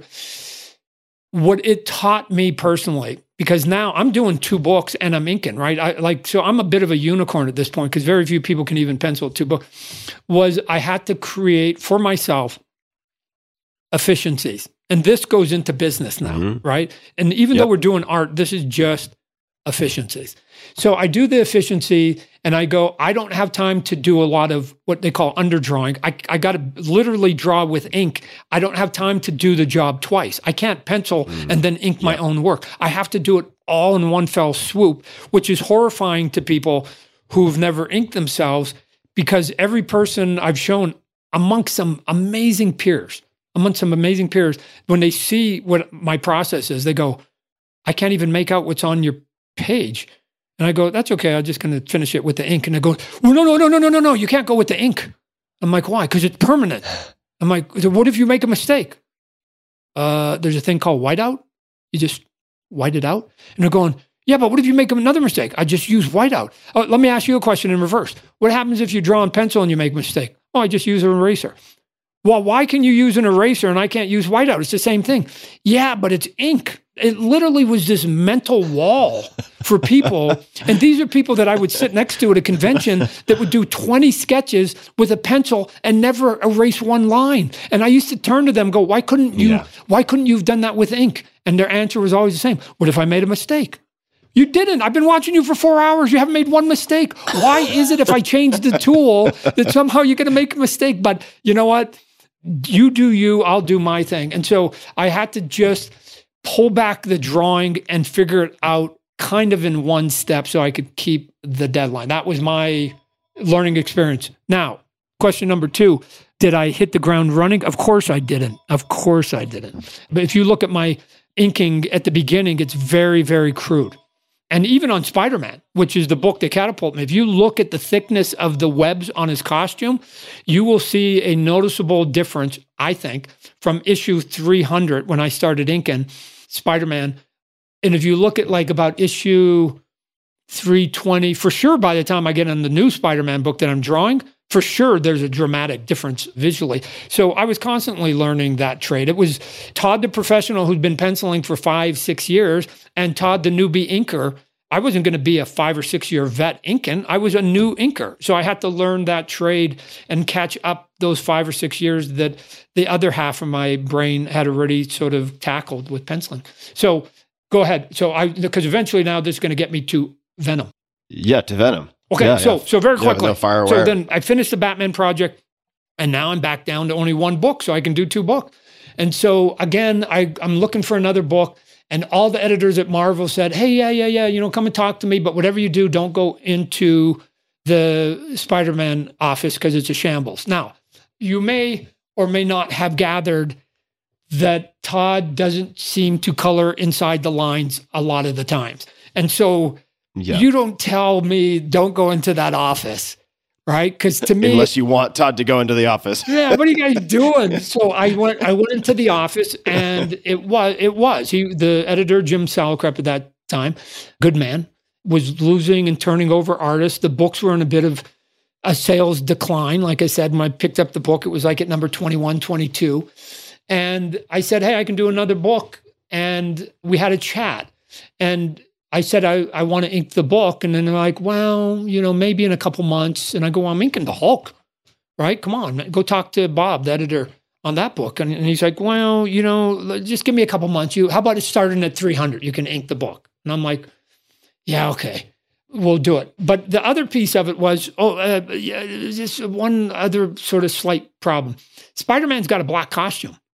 And this is this costume that was created for this book called Secret Wars, which is the black costume with the white spider on it. And I go, that's not Spider-Man to me. Maybe I'm just old school. Spider-Man's that guy in the blue and the red with the webs on it, Spider-Man. So can we just get rid of that black costume and get back to Spider-Man? Then this is sort of the happy accident. He said, well, the editor-in-chief really likes the black costume, and I don't think he's going to go for that. So he's not going to want to get rid of it. He had something to do with Secret Wars, and, they kind of digging it. And I went, oh, man, I don't want to draw Spider-Man in a black costume. It's like doing Batman in polka dots. Doesn't make any sense to me.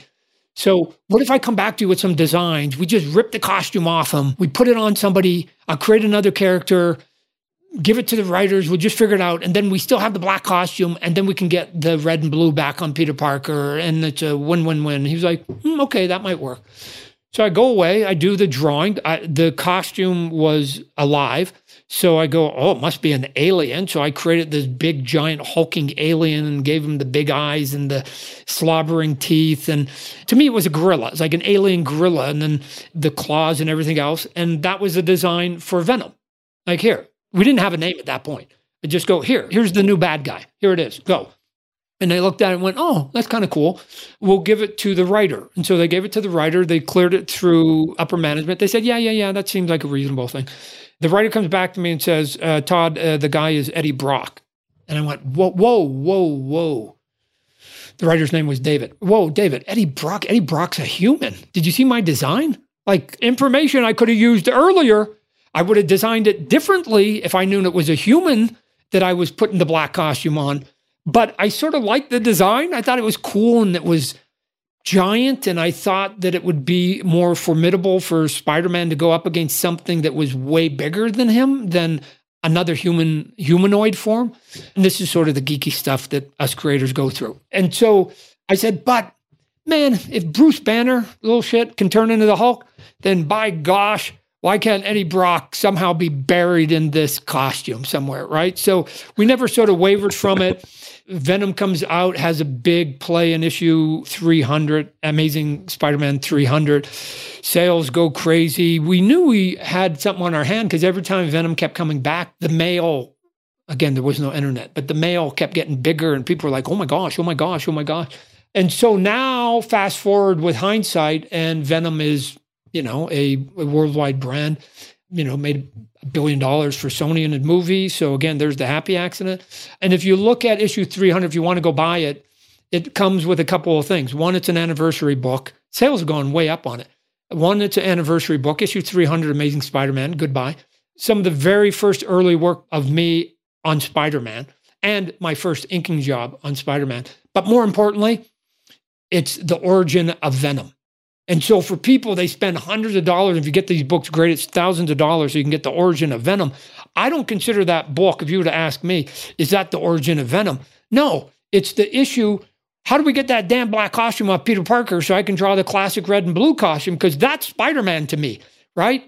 Venom, I didn't care at that moment about Venom. It was like, get rid of it. The last page of that issue, Peter Parker gets rid of the black costume because he has a fight with Venom. Venom goes on his way. And he pulls a box out from underneath the bed, and he pulls out the classic uniform, the red and blue, the one that to me is Spider-Man. And the last page, which I still have today, because it was like, finally, I'm drawing Spider-Man, because I started on issue 298. Nope, black costume. 299. Nope, black costume. And every page but one of issue 300. But that last page, it even says, I think a caption that says, and a new beginning. And to me, I go, finally, I get to draw Spider. This was, for me, finally. Now, somehow Venom was the byproduct of that, right? Now, here's what should happen, Tim. An employee should come into the office. They should say, no, he's wearing the black costume. We want to give you the job on Amazing Spider-Man, one of the granddaddy books of the company. And most sane employees will go, yes, sir. Yes, ma'am. When is the book due? I don't know. Todd is Todd, and yeah, right? And so I just was like, no, I need the red and blue costume.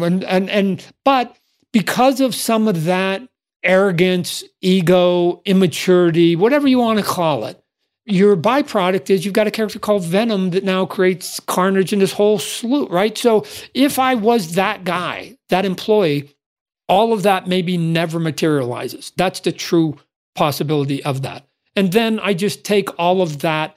Remember, Marvel's at their boring storytelling. I start pushing the boundaries of storytelling to make it more, I thought, dynamic. I thought everything we do in comic books is just a Broadway play.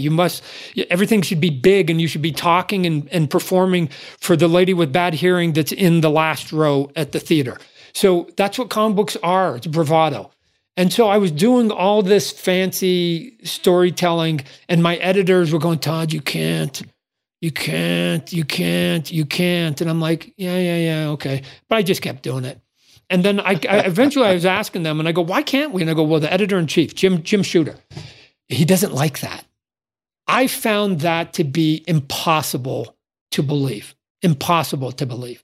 Jim Shooter wants vanilla when he can have Tutti Frutti or a banana split. Hard to believe. So we went and had a meeting one time. My editor, Bob Harris, who ended up being the top dog at DC, I think he still is maybe. And we went into this meeting with Jim Shooter, the editor-in-chief, where every editor was literally shaking in their boots from Jim Shooter. He was like this authoritarian sort of figure. And as we're walking in the meeting, all Bob says is, don't ask him about storytelling, Todd. Because he just wanted to say hi to me because I was, this new guy on the Hulk and my career was starting to bud, and he just wanted to say hi to me. It was just a casual conversation. We have a nice, pleasant conversation.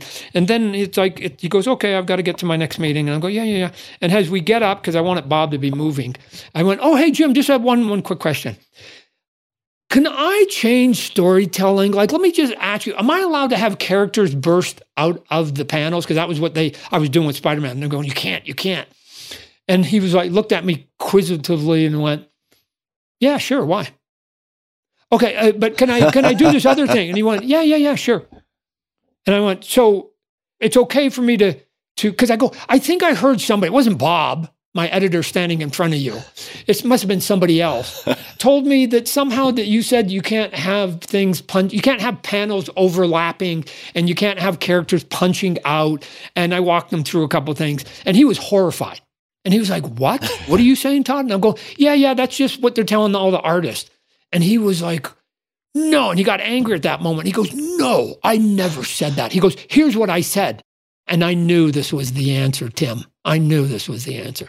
He said, you can't do bad overlapping panels and bad drawings of people jumping out. And then he explained to me the difference between a bad version and a good version, right? And I knew what the bad and good version was. Basically, don't have a guy jumping out of a panel and you're covering up half the drawing of the next panel. As long as you're doing it in some negative space, you're okay. Just as long as the storytelling's clear, I don't care how you design it, Todd. I knew it. Ding, ding, ding, ding, ding, ding, ding, ding, ding. And shoot, from that meeting on, you take a look at my layouts in Spider-Man. It started getting crazier and crazier. Now, Jim Shooter gets pushed out very quickly. I keep doing my Todd thing on Spider-Man. And here's what I did on Spider-Man that literally catapulted my career. It was a simple move.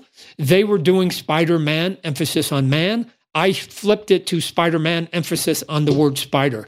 So when he put the costume on, I thought he was an insect. And I didn't care about anatomy. I didn't care whether it mattered. I just cared about the dynamics of this character looking like a bug man and crawling in a way. And then as part of that, I added more webbing on his costume. And then I had to come up with a new way of doing his webs that have been done this way for 30 years. I go, it doesn't work if you want to shoot it towards camera or if you want to create a false sense of volume, which is the only thing we have as artists. You must give the illusion of 3D given that you're drawing on a 2D piece of paper. So again, all these silly things that would bore people. But I was doing it. And oh, by the way, it fucking looks cool. It doesn't bore me. No, this is key. These are important These decisions. are moments. So I go, and it looks cool. And here's the moment I was talking about earlier. The moment you start messing with anybody's icon, status quo comes into the equation. And I'm now messing it. I probably could have done what I did with a lower tier character, but not Spider-Man. Spider-Man, at this point, again, they're a public company. He is on their checks. Every check's got a little Spidey on it. He's on their quarterly reports. He's on their internal memos. And I'm messing with that look, right? And so they came and they were sitting there and they took it as I was doing something. I thought they were doing it wrong and I was right. No. Here is the reality of it, and I've said it plenty of times. I thought that the look that had been presented, the classic look that was there, the one that everybody, if you close your eyes, you have in your mind if you're a certain age, was literally the Norman Rockwell version of Spider-Man. It was perfect. And the best I could hope for as a young budding artist is to do a bad version of that and go, man, that's almost as cool as Norman Rockwell's painting. Let me tell you, if you're going to be a painter, never paint like Norman Rockwell. The best you're going to get is, man, he's almost as good as Norman. That's the best you can hope for. You will never be better than Norman, right? He's already conquered that hill. Go find another hill and make it your own. You can take pieces of Norman Rockwell, but you can't be that exact same look. So I was putting all these different looks together and coming up with some crazy stuff and just making the spider part of it. The eyes got bigger, more webs. I reinvented the webbing. I made the blue a little bit darker. I forgot about anatomy and I put them in these cool, funky poses that the readers just went crazy for. And every single time I walked into the offices, so I didn't go there that often, they would call me on the carpet and they would say, no. Stop it.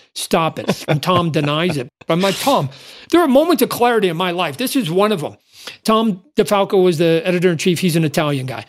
And he was giving me heck again, wiggling his finger, going, you got to stop doing the big eyes and this and this. And then he got so mad. I remember his face getting a little red. And he goes, and that webbing, those damn spaghetti webbing, you got to stop it. Now, from my perspective, ladies and gentlemen, if you're in my head, it's like a Charlie Brown sort of cartoon. All I heard was blah, blah, blah, blah, blah, spaghetti webbing. And I went, oh my gosh, I've got a name for them now. So I was like so happy in that moment because Tom gave me an official name for them. They've been known ever since as the spaghetti webbing. Thank you, Tom DeFalco.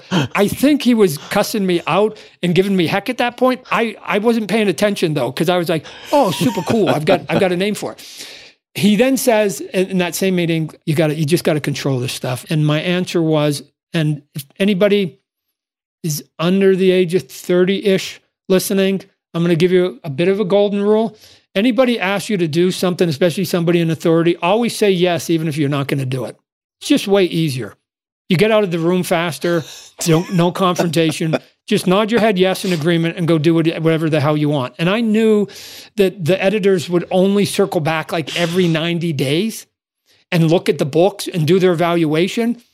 And I walked out of that room. Not only did I not make the webbing smaller, I'll show you the issue. They got twice as long, right? Because they just look cool. I got to tell you, Tim, they look cool. And by the time I came back the next time, I've seen the books. I've seen them. I have them at home. They wiggle their finger at you. And they go, no. And next time I go to New York, they'll go, no, Todd. But here's what was happening. And here was their conundrum. Sales were going up. Sales were going up. And at one point, again, I had that conversation of that it's like, Tom, what do you care how I draw? What do you care? All you should care about is that I am selling you comic books. And you gave me the task of moving Spider-Man, Amazing Spider-Man, from 21 up the ranks. And it's at number 2 right now. Jim Lee and the X-Men were beating us. And I was at one meeting. It was odd. There was this stranger in the room. I never met him before. Didn't know who he was. And he just sat there silent the whole time. He had this big fat book. I didn't know who he was. And then finally at the end of an hour conversation, when I said that, I go, I'm selling more damn books than almost anybody you employ right here, right now. This dude, I found out later, was an accountant. He opened up his big giant accounting book. Tom came behind him. The accountant didn't utter a word. He just pointed at something on his data sheet and he shook his head, yes.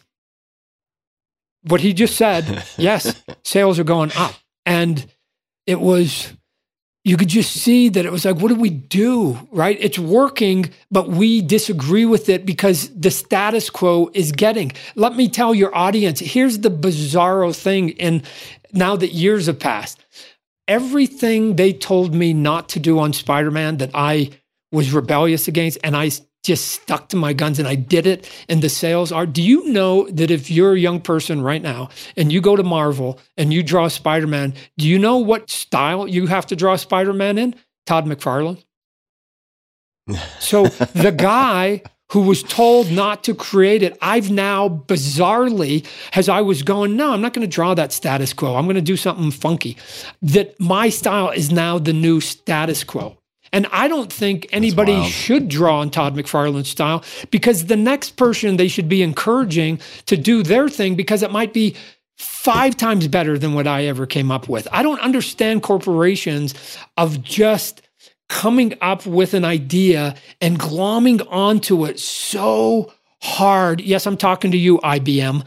And then this little dudes in a garage come up with this little computer and they call it an Apple. And somehow they beat you eventually because you become dinosaurs. And this is the thing. There is nobody in the world that's ever made change and everybody like them, especially the people who had the power and the prestige and the money ahead of them.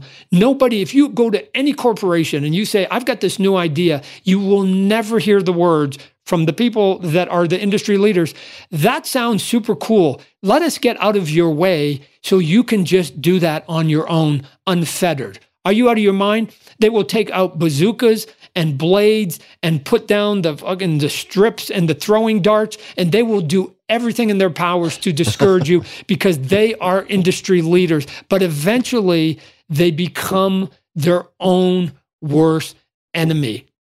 Todd, we are at almost 2 hours now. I've realized that we've barely scratched the surface. We've established a lot of the background, of course, the personality, the rule breaking, the camel bladder, and we have not even touched upon your personal relationship with Stanley, which is of great interest to me. We have not talked about the toy empire. We have not talked about how any of that started. TV, film, music, Spawn. I mean, there's a long list of things that I would love to cover with you. Would you be open to doing a round 2? I think people would certainly be interested in listening to one. Could I convince you to come back for a round 2? Tim, you'll find that like I'm not shy at opening my mouth and talking to the point I'm always going, am I boring people? Because I actually know all these stories because I lived them. But yeah, I think there are some interesting forks in the road that may be not interesting for my career, but just sort of the human condition of what happens when you get to certain walls. I've been talking about what I had to do in one industry, but now because of that success, what you just mentioned, I was able to break into multiple industries and found some of the same sort of repetition and how you navigate the sharks when you're a guppy, right? So I'll come back. I appreciate you giving. Hopefully, we haven't bored people with these two because they'll go, why would I want to listen to another two? So it's your show. I'll let you decide whether that works. Well, ultimately, I mean, let's call it selfish, self-interested. If I keep it interesting for me, just like you in those 10, 12-hour days, you got to keep your artwork interesting to you, because otherwise, and even maybe still, it can be really lonely. So for me, I just try to scratch my own itch and asking questions about the things I'm interested in. So I'm very interested. I'm sure we'll have plenty of people along for the ride. And people can find you on all the social handles that I mentioned. Of course. Are there any other places you'd like to point them so they can find you on Instagram at Todd McFarlane, Twitter Todd_McFarlane? People, they type it. You can find it. These are hipsters, right? I'm the old guy. Type in your name. They'll find it. Yeah, whatever. People, if you're interested, you can find it. What I'll try and endeavor the next time is to answer more than 3 questions, because I think that's all you got in. And I need a temper and get like, Todd, he just asked you how old you are. You don't have to talk about the entire sort of evolution of humanity to get to that answer. But I think that a little bit of backstory to get to the reasoning why when you make that call at that moment matters. Oh, yeah. It's critical. Yeah. So we've now painted, hopefully, some of the personality. So now we can just maybe be a little more varied in the questions, and we can pepper and jump around a bunch of industries. And I can tell you some silly stories about those ones too. Yeah. We'll get into the trenches and we can hear more of your art of war stories. Right. And creative the day and I almost killed Eddie Vedder. We'll talk about that one. There we go. So that'll be the cliffhanger. And everybody listening, as usual, we will put show notes and links to everything in the show notes at tim.blog/podcast. And until next time, don't be afraid of rocking the boat and consider your upside downside, just like you were talking about those artists earlier and Image. It's human nature. What a thing. Todd, thank you for making the time today. Right. So to be continued, and we'll figure out a time for round 2. Hey guys, this is Tim again. Just one more thing before you take off, and that is 5 Bullet Friday. Would you enjoy getting a short email from me every Friday that provides a little fun before the weekend? Between 1.5 and 2 million people subscribe to my free newsletter, my super short newsletter called 5 Bullet Friday. Easy to sign up, easy to cancel. It is basically a half page that I send out every Friday to share the coolest things I've found or discovered or have started exploring over that week. It's kind of like my diary of cool things. It often includes articles I'm reading, books I'm reading, albums perhaps, gadgets, gizmos, all sorts of tech tricks and so on that get sent to me by my friends, including a lot of podcast guests. And these strange esoteric things end up in my field, and then I test them, and then I share them with you. So if that sounds fun, again, it's very short, a little tiny bite of goodness before you head off for the weekend, something to think about. If you'd like to try it out, just go to tim.blog/Friday. Type that into your browser, tim.blog/Friday. Drop in your email, and you'll get the very next one. Thanks for listening. This episode is brought to you by Helix Sleep. Helix Sleep is a premium mattress brand that provides tailored mattresses based on your sleep preferences. Their lineup includes 14 unique mattresses, including a collection of luxury models, a mattress for big and tall sleepers, that's not me, and even a mattress made specifically for kids. They have models with memory foam layers to provide optimal pressure relief if you sleep on your side, as I often do and did last night on one of their beds. Models with more responsive foam to cradle your body for essential support in stomach and back sleeping positions, and on and on. They have you covered. So how will you know which Helix mattress works best for you and your body? Take the Helix Sleep Quiz at helixsleep.com/Tim and find your perfect mattress in less than 2 minutes. Personally, for the last few years, I've been sleeping on a Helix Midnight Luxe mattress. I also have one of those in the guest bedroom, and feedback from friends has always been fantastic. They frequently say it's the best night of sleep they've had in ages. It's something they comment on without any prompting from me whatsoever. Helix mattresses are American-made and come with a 10 or 15-year warranty, depending on the model. Your mattress will be shipped straight to your door, free of charge. And there's no better way to test out a new mattress than by sleeping on it in your own home. That's why they offer a 100-night risk-free trial. If you decide it's not the best fit, you're welcome to return it for a full refund. Helix has been awarded #1 mattress by both GQ and Wired magazines. For you, my dear listeners, Helix is offering up to $200 off of all mattress orders and 2 free pillows. Go to helixsleep.com/Tim. That's helixsleep.com/Tim. Helix, Helix, sleep.com/Tim. Or click the link in the episode's description. helixsleep.com/Tim. With Helix Sleep, better sleep starts now. This episode is brought to you by Vuori Clothing, spelled V-U-O-R-I, Vuori. I've been wearing Vuori at least one item per day for the last few months, and you can use it for everything. It's performance apparel, but it can be used for working out. It can be used for going out to dinner, at least in my case. I feel very comfortable with it. Super comfortable, super stylish, and I just want to read something that one of my employees said. She is an athlete. She is quite technical, although she would never say that. I asked her if she had ever used or heard of Vuori, and this was her response. I do love their stuff. Been using them for about a year. I think I found them at REI. First for my partner, t-shirts that are super soft but somehow last as he's hard on stuff. And then I got into the super soft cotton yoga pants and jogger sweatpants. I live in them and they too have lasted. They're stylish enough I can wear them out and about. The material is just super soft and durable. I just got their Clementine running shorts for summer and love them. The brand seems pretty popular, constantly sold out. In closing, and I'm abbreviating here, but in closing, with the exception of when I need technical outdoor gear, they're the only brand I've bought in the last year or so for yoga, running, loungewear that lasts and that I think look good also. I like the discreet logo. So that gives you some idea. That was not intended for the sponsor read. That was just her response via text. Vuori, again spelled V-U-O-R-I, is designed for maximum comfort and versatility. You can wear it running. You can wear their stuff training, doing yoga, lounging, weekend errands, or in my case, again, going out to dinner. It really doesn't matter what you're doing. Their clothing is so comfortable and looks so good, and it's non-offensive. You don't have a huge brand logo on your face. You'll just want to be in them all the time. And my girlfriend and I have been wearing them for the last few months. They're men's core short, K-O-R-E. The most comfortable lined athletic short is your one short for every sport. I've been using it for kettlebell swings, for runs, you name it. The Banks short, this is their go to land to sea short, is the ultimate in versatility. It's made from recycled plastic bottles. And what I'm wearing right now, which I had to pick one to recommend to folks out there, or at least to men out there, is the Ponto Performance Pant. And you'll find these at the link I'm going to give you guys. You can check out what I'm talking about. But I'm wearing them right now.